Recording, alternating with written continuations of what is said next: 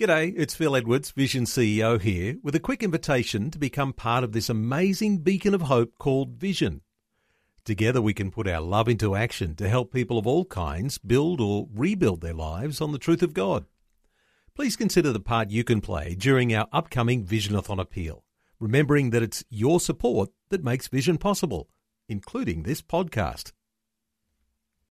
Vision Christian Radio is all about connecting faith to life. From inspiring stories about the struggles we all face, to helping you understand the issues going on in the world, to clear and understandable Bible teaching. All peppered with great Christian music, the latest news, and even a few laughs along the way. You're about to experience just a small part of what we do. For the full experience, tune into a Vision Christian Radio FM or AM station near you. Listen online at visionradio.org.au or download our free app. Well, there's certainly been a lot of activity that's raised some concerns at various immigration detention centres over the past 24 to 48 hours. There was one escapee from Christmas Island, caused all sorts of concern and some rioting reported there over these past 24 hours.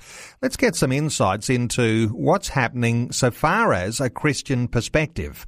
The Church's Refugees Task Force is the body that's following along these issues and making submissions on behalf of various Christian churches and Christian ministries. Sister Bridget Arthur is Vice Chair of the Church's Refugee Task Force. She's joining us. Bridget, welcome along to 2020. Thank you very much. Bridget, this past 24 hours, some concerns at various immigration detention centres and particularly focused there on Christmas Island. What sort of concerns have been raised with you? Well, the concerns are ongoing about Christmas Island and indeed Yongah Hill and some of the other detention centres in Australia. And that is that there are many people detained with no idea of how long they're going to be there.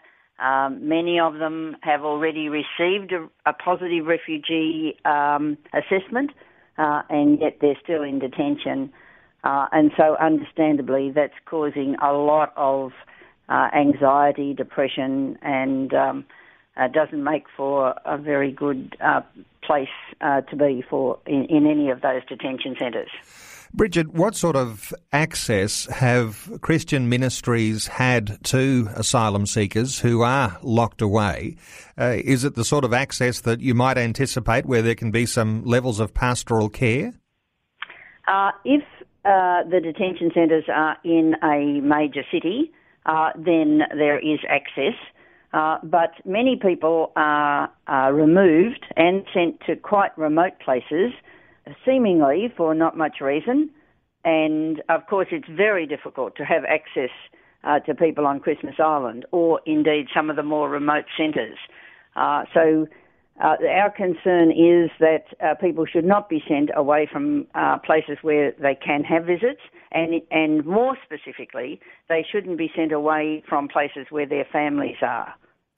There are some representations being made or a motion being supported later today. There's a number of women in the ALP who are making some representations or moving a motion for the ALP party room.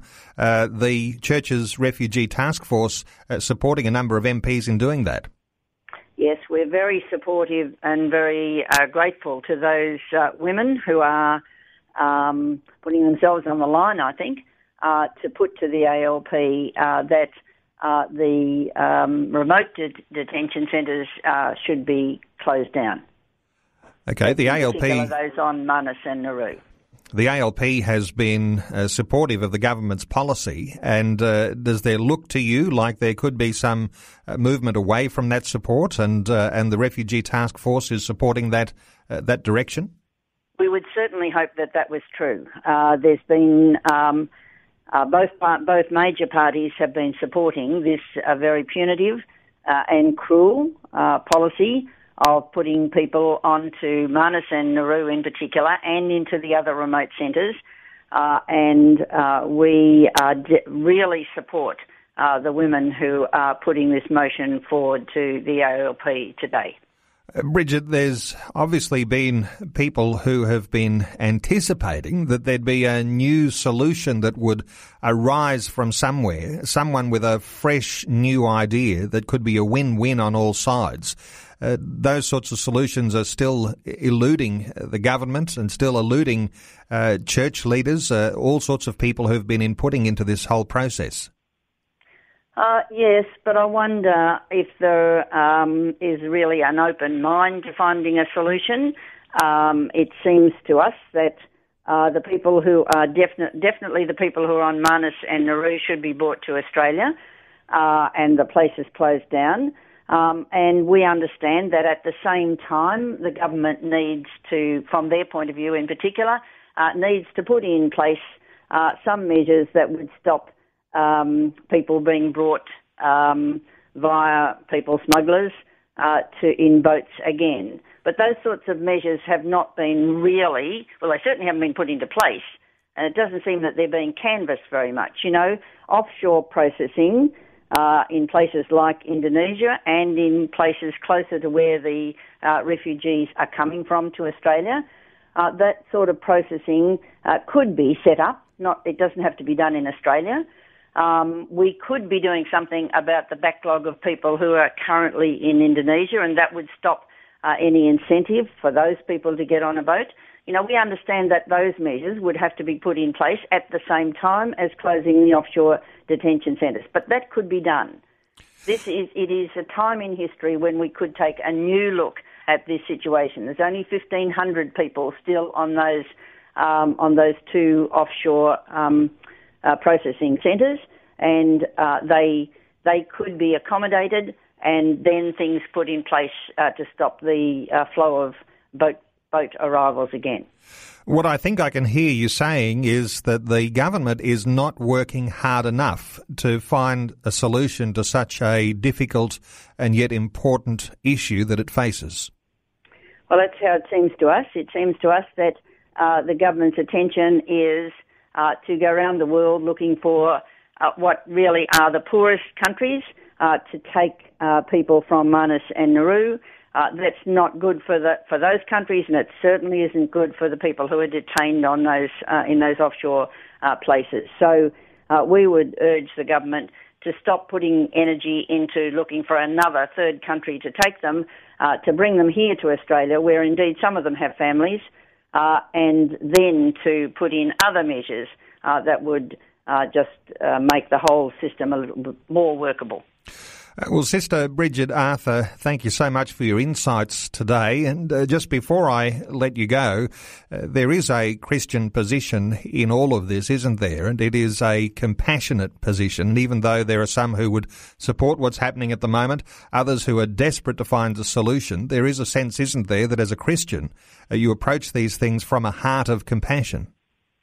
Well, certainly from a heart of compassion. That's what we should all have, I think. It's a human stance, and I find that many people, Christian and not Christian, are simply appalled at what we're doing to other human beings, people who are just like us, have the same hopes and dreams, the same sorts of needs, and who indeed, from any point of view, and particularly from the things that we say we believe as Christians, ought to be treated as human beings and not as kind of collateral damage to government policies. Sister Bridget Arthur, who's the Vice Chair of the Church's Refugee Task Force and also Coordinator of the Brigidine Asylum Seekers Project. Bridget, thanks so much for taking time to talk to us today on 2020. Thank you very much. Before you go, thanks for listening. There's lots more great audio on demand, or you can listen to us live at visionradio.org.au. And remember, Vision is listener supported. Your donation, large or small, will help us continue connecting faith to life for hundreds of thousands of people across Australia and around the world. Learn more or donate today at visionradio.org.au.